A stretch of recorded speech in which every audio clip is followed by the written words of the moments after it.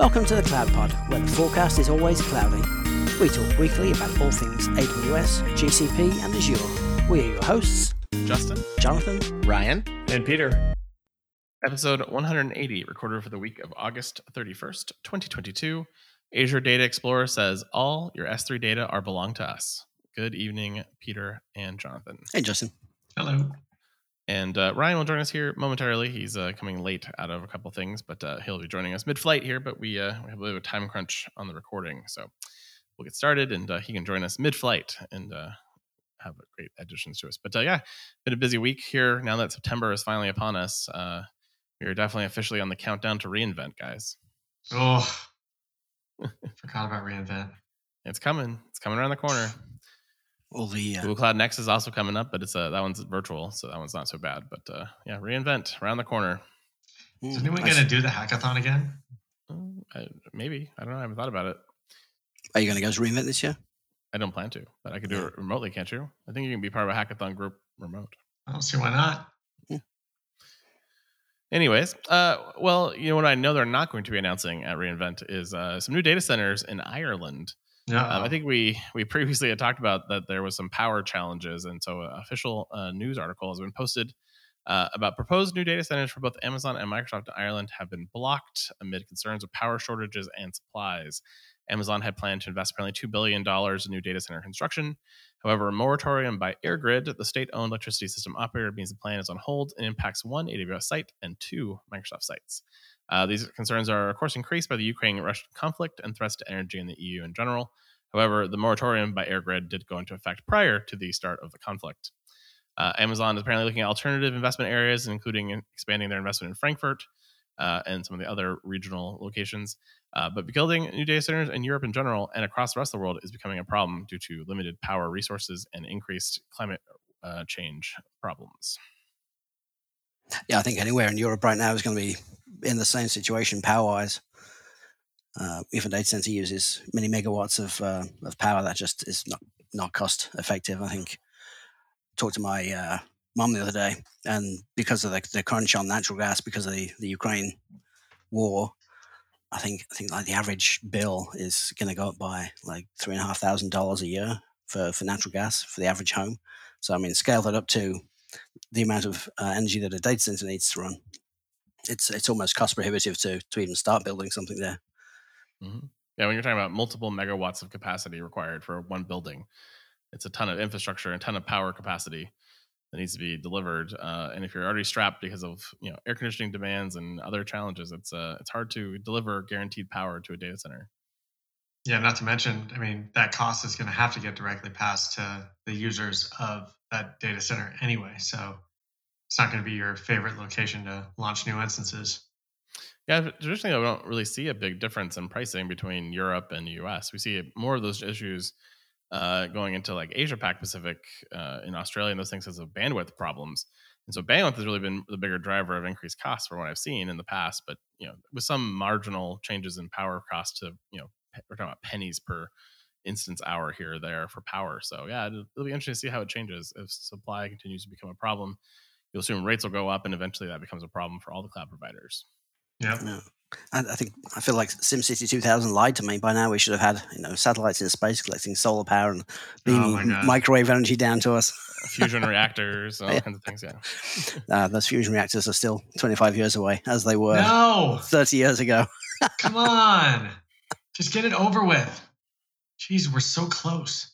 Now they're talking about very small molten salt based nuclear reactors, individual ones for certain high consuming power operations. So I suspect that might be the future of data center power in some ways will be buried. I want that in my watch. I want that powering my watch. It might be pretty warm. I think the temperatures teeny. It would be teeny tiny. We've got a fusion generator. It's the sun. Just build solar panels. Yeah. Collect the one that's already running. Yeah. All right. Well, we have some stunning stories here from AWS this week. And the first one is if you love a good chart, like all executives like Peter and I do, good chart can now be embedded fully from QuickSight. And I sort of thought QuickSight always did this. So this was a bit of a surprise to me. But apparently you can now embed fine-grained visualizations from QuickSight directly into your application or web pages. This feature also enables you to provide rich insights to your end users when they need them the most without server or software setups. So now you get embedded reports in your apps. Nice. That's cool. I don't know how, it's kind of weird that it's from the QuickSight product though, but whatever. Get it from somewhere. Why is it weird that's from the QuickSight product? Because you would generate the report or the dashboard of the data from your data set using QuickSight, and then you'd have this data, the object that you want to then put into your app or your web page so people could see the data. It doesn't seem that far-fetched to me. It doesn't seem that far-fetched the way you describe it. I'm not sure how you're going to price it out. Is it like price per hit on the graph or what? I mean, maybe it'd be better for people to render those things and drop them into S3 periodically as static assets instead of making them real time. Just API calls. Yeah, that's pretty cool though. Yeah, it is pretty neat. I was trying to see if I see pricing here real quick, but it's not coming to me quickly. So I don't know. But yeah, you'd assume that there's going to be some cost, or maybe they're doing magic of CloudFront in the background. They're just putting it in S3 for you, making it available. Well, a feature that I think is super cool. AWS is announcing the new AWS support app for Slack, which enables you to directly manage your technical billing and account support cases, increase your service quotas in Slack, and initiate a live chat with your AWS support engineer, all directly from Slack.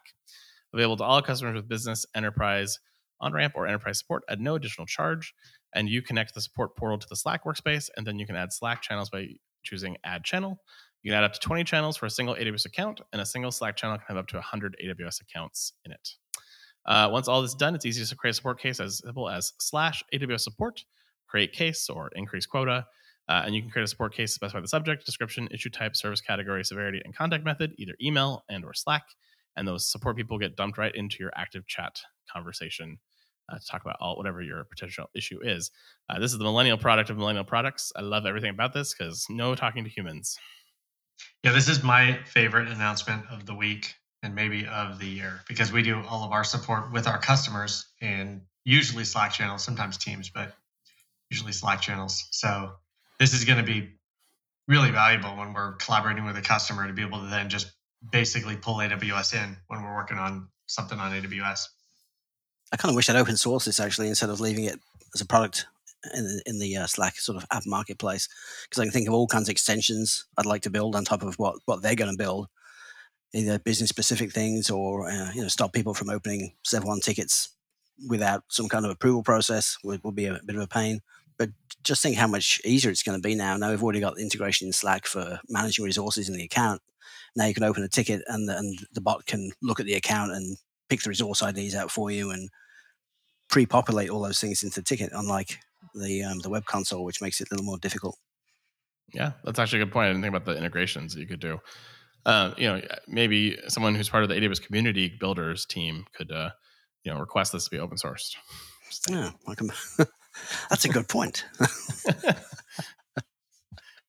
Well, in a feature that I hope does not become standard for all new feature announcements, AWS Security Hub is now publishing announcements through Amazon SNS, helping you to stay up to date with the latest feature releases. Anyone can submit to this via the console or the CLI, and you can get announcements like general notifications, upcoming standards and controls, new AWS regions supported, new standard and controls, retired standard controls, updates to the AWS security finding format, new integrations, new features, and changes to existing features, all delivered right to your mailbox. I was sort of thinking, it's nice to go right to Slack, but I forget that SNS doesn't have a native plugin to Slack, so I have to write a Lambda function first. So maybe in the future I can get that. That's fine. But overall, it's nice to see them kind of get a little bit more proactive in some of these things that are more real time and more necessary for people to be able to subscribe to them. I think it is a good option. SNS does give you a lot of power, despite having to write your own custom Lambda function to Slack. I don't know. I mean, what's wrong with a mailing list? Subscribing to a mailing list or an RSS feed or something. It's not like you're going to do sort of some kind of compute on the data that you receive. I suppose you could filter it based on particular things through SNS, but I don't see the value of SNS rather than just a mailing list, really. Yeah, I mean, Google Reader was so successful that got killed. So RSS clearly is not as popular as I like it to be, because I live and die by RSS. But as long as they continue to post on the website on the RSS feed, I'll be perfectly fine with them having this. So I did subscribe to it because I was curious what it's going to tell me. And I can tell you the first one I got is a lovely bit of JSON blob object. It's actually a little bit difficult to parse. So it's not human readable. So I don't know exactly what the purpose of this is going to be. But I'm curious to keep an eye on it. Maybe it was just a fluke. Baby steps.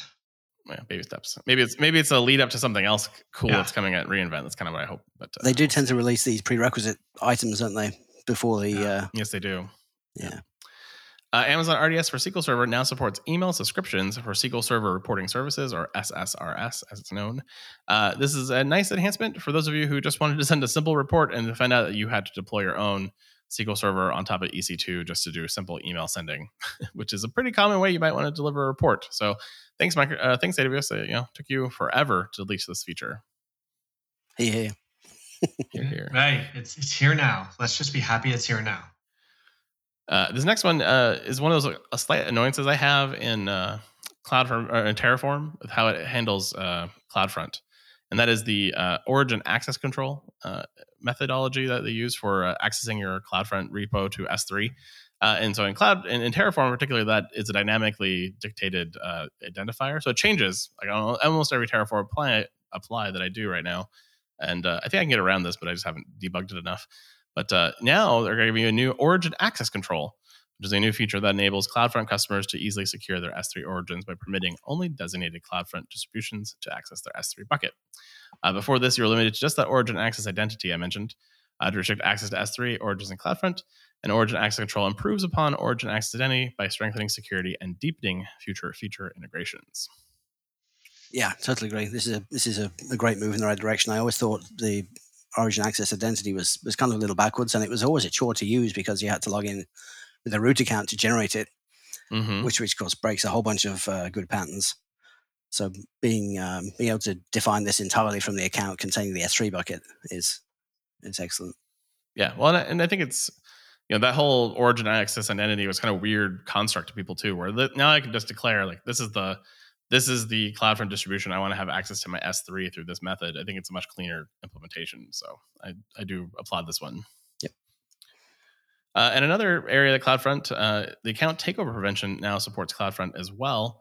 Takeover prevention protects your app login page against credential stuffing attacks, brute force attempts, and other anomalous login activities, now enabling you to protect those login pages even more that are hosted in CloudFront, not just your AWS WAF. Yeah, anything's better than reCAPTCHA.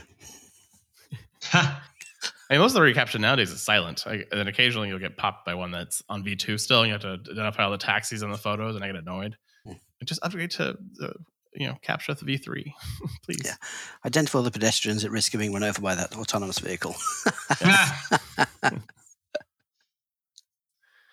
EKS Anywhere curated packages are now officially generally available. These software packages extend the core functionalities of Kubernetes, and you can now install the Harbor packages as local container registry, the Emissary Ingress package as Ingress controller, and the LB package as a service type load balancer.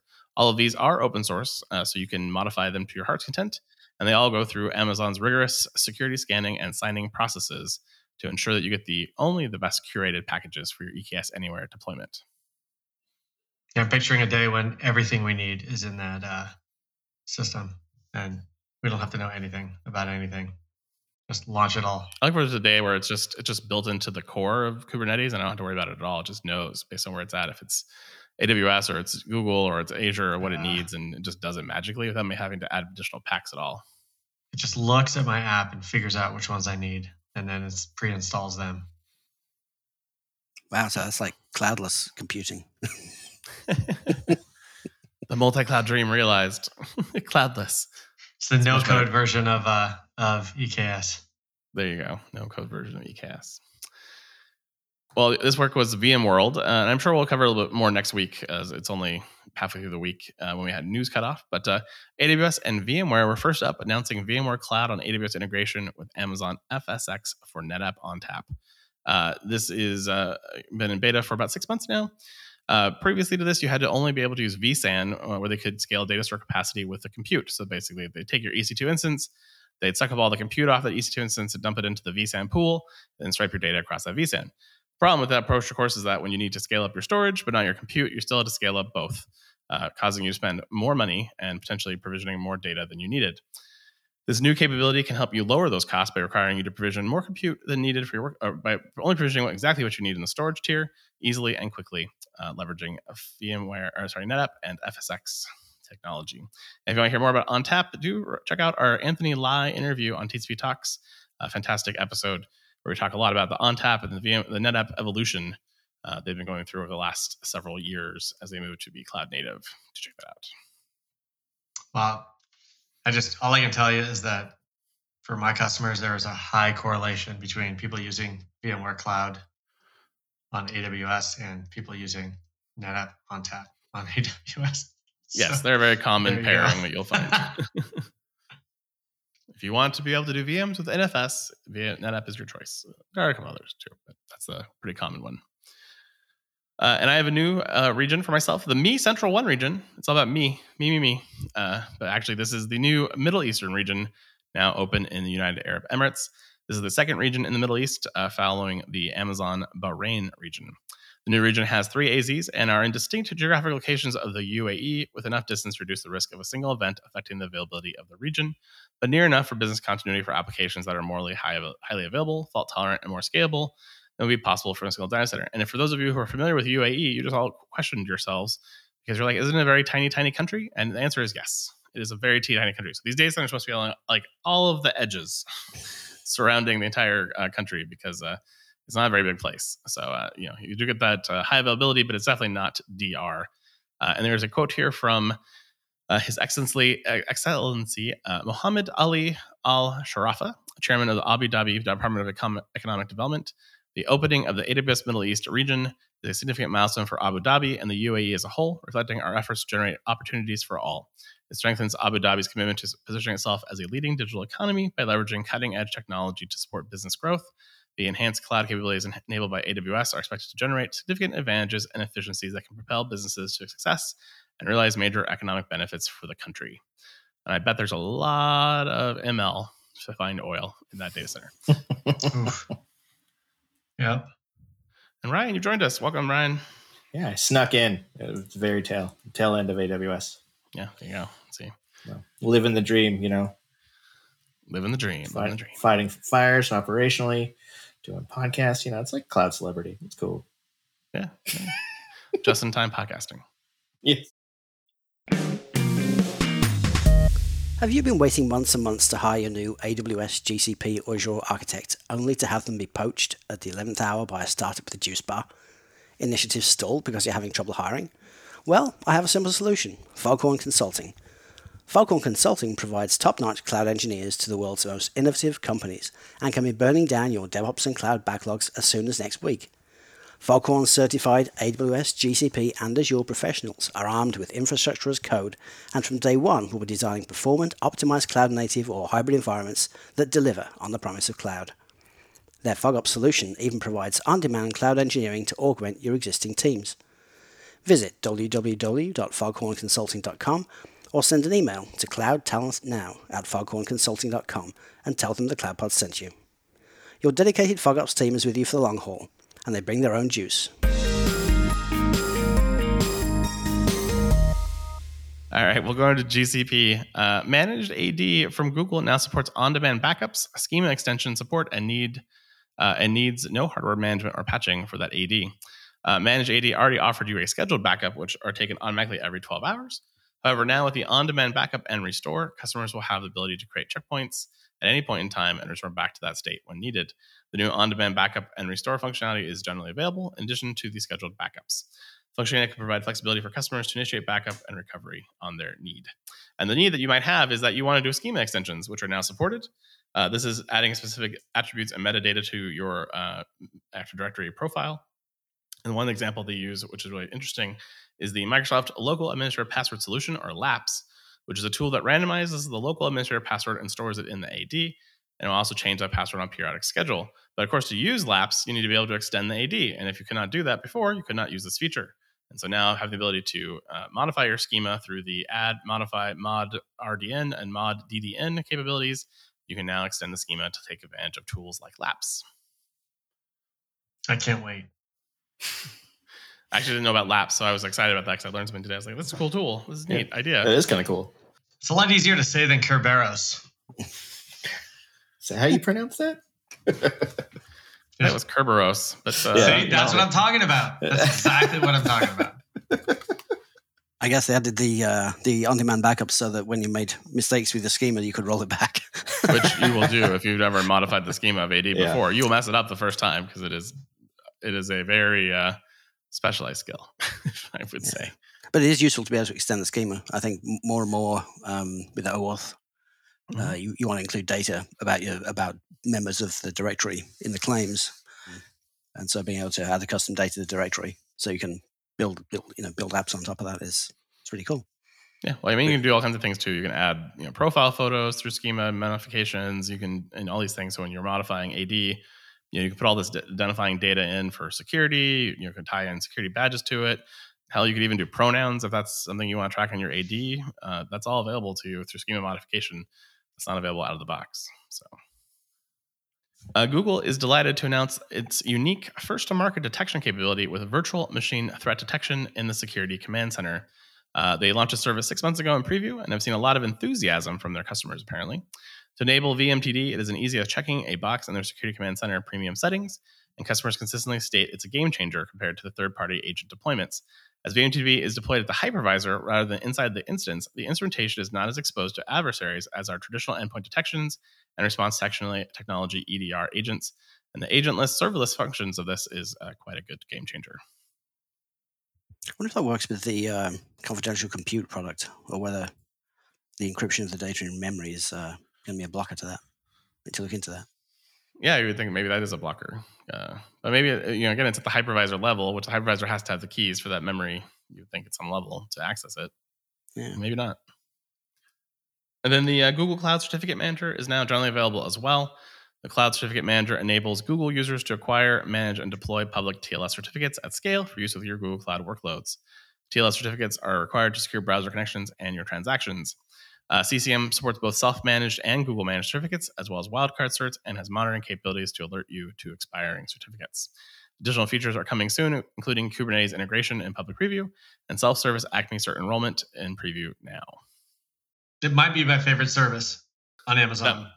Oh yeah, ACM. So I'm super excited. Yeah. It's such a standard part of everything you do on AWS that it's just there all the time that you sort of forget that other cloud providers don't have it. And it's such a miserable thing to do on your own. Yeah. There's no satisfaction in doing that job.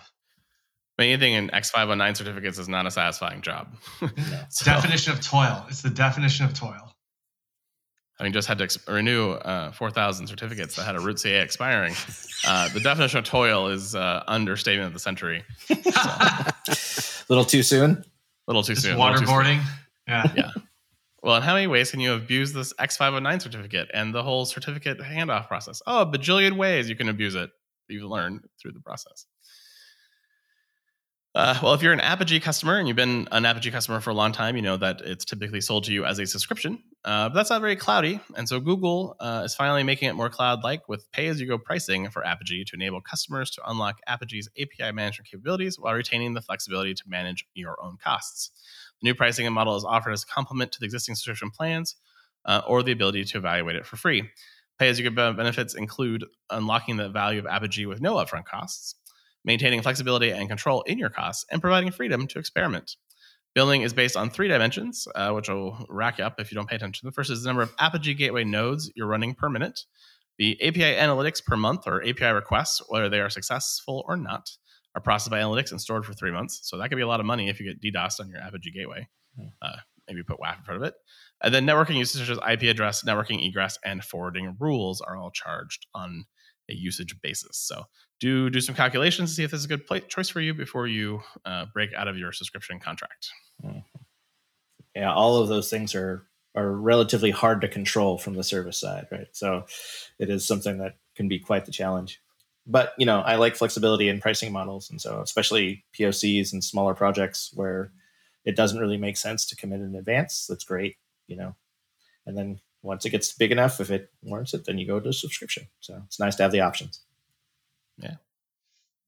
All right, moving on to Azure. Microsoft is formally launching the ARM-based Azure VMs powered by the Ampere Ultra ARM-based processors, available to you in 10 regions and multiple AZs around the world. as well as supporting Kubernetes AKS implementations on Azure. The new Ampere-based instances are the DPS v5, DPS LS v5, the EPS v5, and these new virtual machines have been engineered to efficiently run scale-out cloud-native workloads. And since being in preview, hundreds of customers have tested and experienced firsthand the excellent price performance of the ARM architecture can provide for web and app servers. There's a quote here from Stephen Hunter, Global Azure Platform Services Lead at Avanade. The ARM-based virtual machines deliver great price performance value for many cloud-native workloads and scale-out scenarios, and the low power consumption per ARM core will enable Avanade to deliver solutions which meet clients' sustainable goals by further reducing their carbon footprint. Avanade is a blast from the past. It's awesome.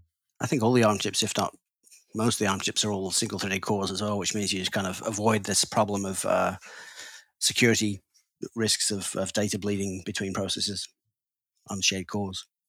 Do you think that's going to be forever, or do you think that's eventually going to get fixed so it can do multi-threading? Wow. Or do you think they see it as an architectural advantage of ARM to not be multi-threaded?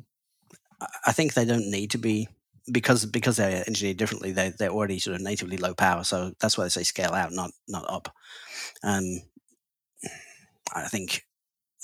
it's been years. It's been 15 years since the first hyperthreading vulnerability was found, and we're still finding new ones now, even in the new AMD chips.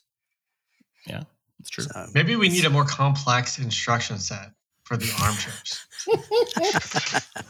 That'll solve all the problems, I'm sure. Oh, when they were first made, there used to be like 16 instructions. It was literally, add, subtract, move data, compare things. It was really bare bones, and it's significantly grown since then. That's true. Yeah. It's like when you buy a Camry, right? You look at Camrys like 30 years ago, they were so much smaller. And simpler. You can't help but getting bigger. The only way to stop it from getting bigger is you let it get bigger and you create something new later that is smaller or more simple. Yeah. Azure Data Explorer supports native ingestion from Amazon S3. Azure now has the ability to ingest that data from S3 into Azure Data Explorer, or ADX, natively. Amazon S3, apparently, according to Azure, is one of the most popular object storage services out there. Hey, it's in the press release, Azure. You can't deny it now. ADX is a fully managed, high-performance big data analytics platform that makes it easy to analyze high volumes of data in near real time. ADX supports ingesting data from a wide variety of sources, such as Azure Blobs, ADLS Gen 2, Azure Event Hub, Azure IoT Hub, popular open source technologies such as Kafka, Logstash, Telegraph. And now, with S3 support, customers can bring data from S3 natively without relying on complex ETL pipelines. It's an HTTP request. How hard could that have been to implement? Well, the question is, did they implement the read but not the write? Oh, this is only about feeding your data lake. No. You're reading from S3, but you're writing to Azure. To Azure. Well, I mean, it's a data explorer, right? So this is, machine learning and visualization and big data jobs. And so, if you have a huge data set, and it's going to cost you an arm and a leg to get out of Amazon, which it is, this is a way that you can at least use Azure's tools for visualization and while not having to move that data, it's a nice thing to have. Yeah, I think the original snowmobiles weren't full of disks to move data. They were full of just empty crates to put your dollar bills in. Yeah. Well, with the recently killed by Google announcement of IoT, Azure would like you to remind you that they have a IoT project that is in long-term support. And the new version of it is coming out with the 1.4 version, which will be long-term support all the way through November 12th, 2024. And this does begin the end of line for the long-term support of 1.3.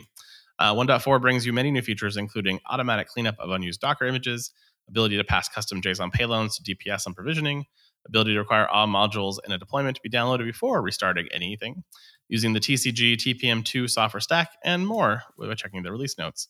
So there you go, IoT options if you're looking for something to replace your Google IoT solution. Ooh. I bet you that module deployment order thing was a really nasty bug for someone. I can see that going wrong in a bad way. Yep. So you downloaded this part, but not that part, and then rebooted. Oops. Yeah. Maybe they should redefine long-term support for IoT, just because of the nature of the clients that use it. 9 weeks. Long-term support, 9 weeks. Yeah. I mean, I wouldn't even call 18 months long-term support. Yeah. Give me 5 years or something. That's long enough term support. That's my point. Yeah. I mean, that was giving until 2024, right? So that's just over 2 years because it's September. So yeah, it doesn't feel like Ubuntu long-term support where you get like a good 5 solid years. Yeah, beware. Windows 2012 R2 support ends Q1 next year, I think. I think so. Yeah.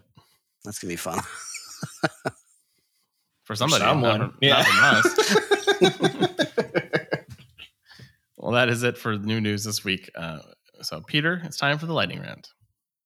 Okay, let's start with the new sign-in experience, which is now generally available for Amazon QuickSight. Cool. I mean, your features are so exciting that you're giving us a press release about sign-in experience. That's pretty low bar. Oh, I read that completely wrong. I thought it was a new sign. In experience is now generally available for Amazon QuickSight. Very good. Come on, Ryan. You had something. Huh? You got cut off twice. Yeah, but it wasn't that good. So come on, I want to hear it. It never is. Nor has it. So it's been good 4 times this year already. I'm looking at the scoreboard. Yeah, you got to be in it to win it. All right, announcing the Oracle Cloud VMware Solution Summer Release. The checkbox for marketing. Let's remember this is September 1st. Yeah. Yeah, barely summer, but more importantly, the marketing person got the checkbox done. Like they got that press release out for VMworld this week, so they could take some of the noise away from VMworld and get Oracle credit. Bravo. Oracle Cloud planning in advance as usual. Yes. Amazon AppFlow now supports Jira Cloud as a source. All I can think of is, what are you really going to do with this, other than put that data into a data lake and then tell me that I'm not doing enough tickets? So I boo this story altogether. Boo. Boo, boo. You can increment a counter. Look how many tickets I got. Yeah. Ooh. That I didn't do. Yeah. My backlog is growing, not shrinking. Well, let's announce support for crawler history in AWS Glue. I mean, I personally don't like to know where the crawlers were last night, so the glue is not really the way I want to know about it. Yeah. I mean, this is an advantage over the usual experience I have, which is my crawler just never executes successfully because it airs out on some data nonsense that I didn't account for. So now I can see that to the end of time. Yay. Nice. Okay, you can now prevent a lifecycle management policy from archiving recently rehydrated blobs on Azure. I mean, if you've ever enabled S3 tiered storage with a too low policy, and you restored it from Glacier, and then the next day you came back and it was back in archive, and you were like, "What? This is the feature for you." I'd appreciate this one because I've been there, I've done that a couple times. Sounds expensive. Yeah, wasn't cheap. Learned my lesson. Announcing, it looks like. Wait a minute. It looks to me like although OCI didn't make the main show, they made the lightning round. They did. Announcing dynamic performance scaling with auto-tuning for OCI block storage. I mean, someone needs to get those revenue numbers up next quarter. So, yeah, we'll just auto-tune you right to premium. Perfect. Yes. I just hope they get T-Pain to do the press release announcement for this. Nice. All right. Excellent lightning round. Thank you for your participation. I'm going to give it to the inexperience. Thank you very much. Right. Well done. Jonathan, you get that one. This is one contribution, so yeah. That was pretty good. I didn't see that one coming. Well, now that it is September is right around the corner with the CSA conference coming up September 26th through the 30th in Bellevue, Washington. Jonathan, close your ears. Elasticon is coming October 4th in San Francisco, in fact. So you can actually pick it outside Elasticon if you'd like. We'll buy you some picket signs.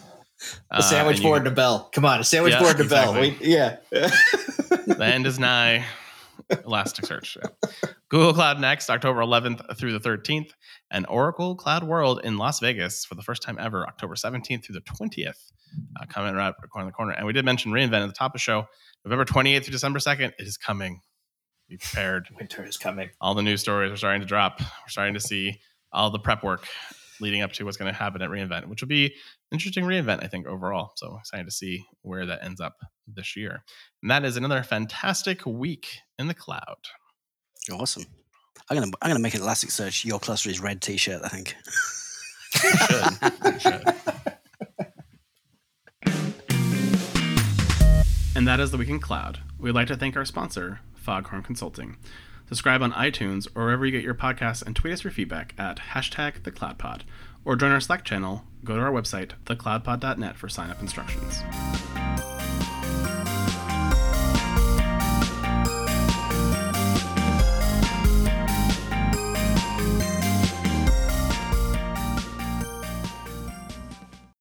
All right, Jonathan, you want to talk about racist software. So give us a background on what this is about.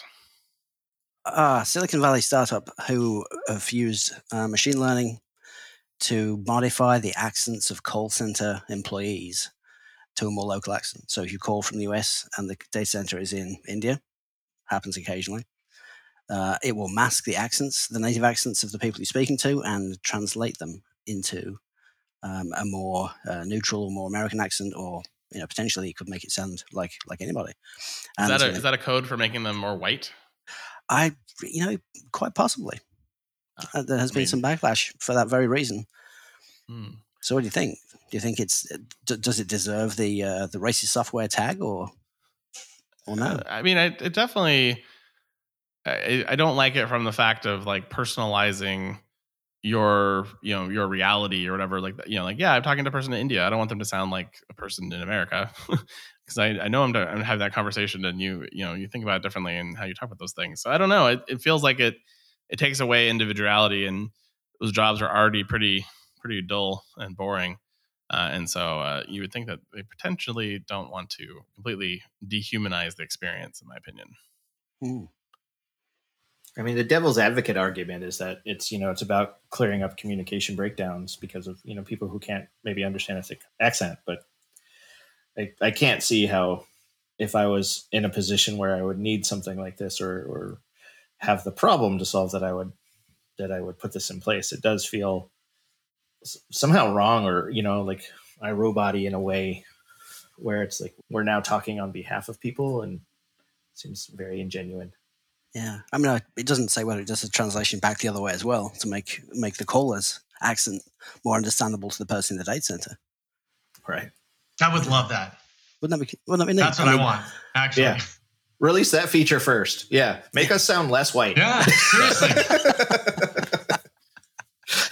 Hey, we have a marketing idea for you. I think the term racist software is so loaded and so ridiculous. Obviously, the software didn't grow up in an environment where it oppressed or wanted to oppress other people. I think that racist software is the wrong term. Whether or not it's something that is adding value or making a mockery of our inability to work with people from other parts of the world, I think that's sort of the argument. And I would hate it if someone was forced to use the software and felt like it was dehumanizing them. I would love it if the software were used to make it easier for other people to understand me, because I do really, really, really value efficiency and communication. And it would be great. It'd be great if there was just a global language that we all learned and all this was over with. But since that's obviously super difficult to implement, I'd love it if other people could understand what I'm trying to communicate easily and quickly. Mm-hmm. Yep. It's interesting watching the article or reading the article. Marty Sareem, who's the CEO, he denies the racism thing pretty hard. But the quote in here that I thought stood out to me was, certain articles say we're trying to make people sound white. He said, "Well, I'm not white. My founders aren't white. 87% of our company is not white. We're not building a white program. The software, this ability can do this in many countries and many cultures." And he said, ultimately, the goal is to help call center workers keep their jobs and help companies do more business faster. So I don't know. It's a weird, it's definitely a weird idea. I get the reasoning for it, but yeah, it feels dirty. It feels not right. And I think the problem is what we would hope is that this software isn't necessary, right? That's what we want. The people to not be racist. We want the people to not prejudge the person who picks up the phone to help them based on their accent. But I don't think we should blame the software or the thought of using the software to fix that problem. Well, Go ahead, The Ryan. dream, it's funny how the difference I have in reactions, like my own reaction between the idea of an instant translation service, Babelfish, not the database technology, but the the earworm that automatically does that. There's no hesitation that that's an awesome thing and that you can do it, because it doesn't really feel like you're replacing that speech, right? Or that you're doing a translation. It's very, very obviously it's not the original thing. It's the translated version. It's something about the modification of this and removing the accent. Just it feels wrong, and maybe it shouldn't. Maybe it's the same sort of mechanism as translation. I think that I've experienced something similar to this software and it hurt. The conversation didn't help it, by the way. Yeah. So it's interesting because you sometimes hear people who haven't worked with Indian employees as much, right? And they say it's hard to understand them, and as you get to know them and you talk to them more and more, it gets easier and easier. For some people, and I'm thinking older people in general who haven't been exposed much to that culture, maybe it's beneficial to them in that scenario where it's like, hey, I just really can't understand you because I'm not used to your accent. Is there a way we can make that better? But if it was an optional thing where I requested it, maybe I'd feel different about it too. Again, I don't know. It's such a weird, a weird area. How about if we take the race or the racism part out of it and just say you got someone with a really thick English, British accent, like a Cockney accent. Is that what it's called, Jonathan? There are many accents. The one that came to me when you started going down this path was the Irish accent, because that one gets me. Or Irish, Irish gets some, right? Yeah. And what if we just it's all white people talking to each other? Then is it okay? Yeah, I think but for me, I think weird. It goes to motivations a little bit. I mean, if the company's using the software to try and hide the fact that they have outsourced their labor to somewhere else in the world, then that's not the right motivation. No. I mean, how would you feel if it wasn't software that ran in the call center, but it was something you could download and put on your phone, so that you as a caller you could make the choice to translate somebody's voice to make it more understandable, perhaps as people get older. Would that still be considered racist? I don't know. I mean, at that point, is it a hearing aid more than anything, right? It's like, well, I know that I have a problem understanding these accents, and so I'm now using a tool to help me decipher the accents so I can be more effective in what I want to do. And on that point, it's a personal choice versus something being forced on those people. And that does feel different to me, like when you think of it from that perspective. Just like, if you're deaf or going deaf and you have a hearing aid, that isn't insulting. It's just you have hearing loss, so it's not a big deal. And if this is something that can help you communicate better, or maybe you have a learning development that makes it harder to hear certain accents. I mean, I don't hear Jonathan half the time, that British thing. Maybe it's helpful. I don't know. Yeah. I wonder. It feels better on that side to me for some reason, because maybe then it's I'm making a choice for me because I have a need for it, versus it being forced on me by a company who doesn't want me to know that they outsource all their labor to India or some other low cost area. On the other perspective, let's say companies did have that motivation. Maybe that's not the right motivation, but what if what that literally does is vastly increase the job opportunities in India? That's not a bad thing for India, right? I mean, there's a lot of opportunities in India right now.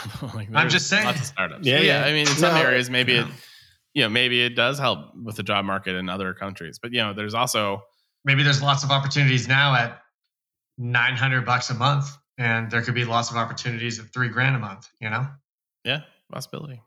Interesting. I'll have to think about it more, because this has never really come up for me before as an item I had thought about. But it definitely opens some questions. You got anything else, Ryan? Looks like you got words on the tip of your tongue. I was just thinking it's probably not the last quagmire that tech is going to open up like this, right? Like thinking about, just consciousness and AI or something like that. I think we're going to be navigating some very difficult waters, morality wise for a while. Yeah. I think my kind of slightly humorous concern about the technology is it's often not the accent which people make a mockery of. It's manners of speech, its dialect, its choice of words, and the software doesn't erase words; it just makes them sound different. And so, in a way, my concern really is that somebody in a call center in India or somewhere else using sort of local speech patterns now sound American or now sound English, and in a way, it almost sort of makes it more of a mockery of that person and that culture than if they were speaking in their native accent. Yeah. I wonder if it passes the Turing test in that sense, where if you're listening to it, you're like, this feels off, and you don't know why. And it would be those, phrases, those mannerisms, ways of speaking that's, that are, very localized. Mm-hmm. And then you remove the accent, you sort of remove that context. So it'll feel out of context. Yeah. I still like the concept of claiming that English people have an accent when they invented the language. It's one of my favorite things to do. That is pretty awesome. That is pretty great. Yeah. All right, guys. We'll talk next week. See you later. All right. Bye-bye.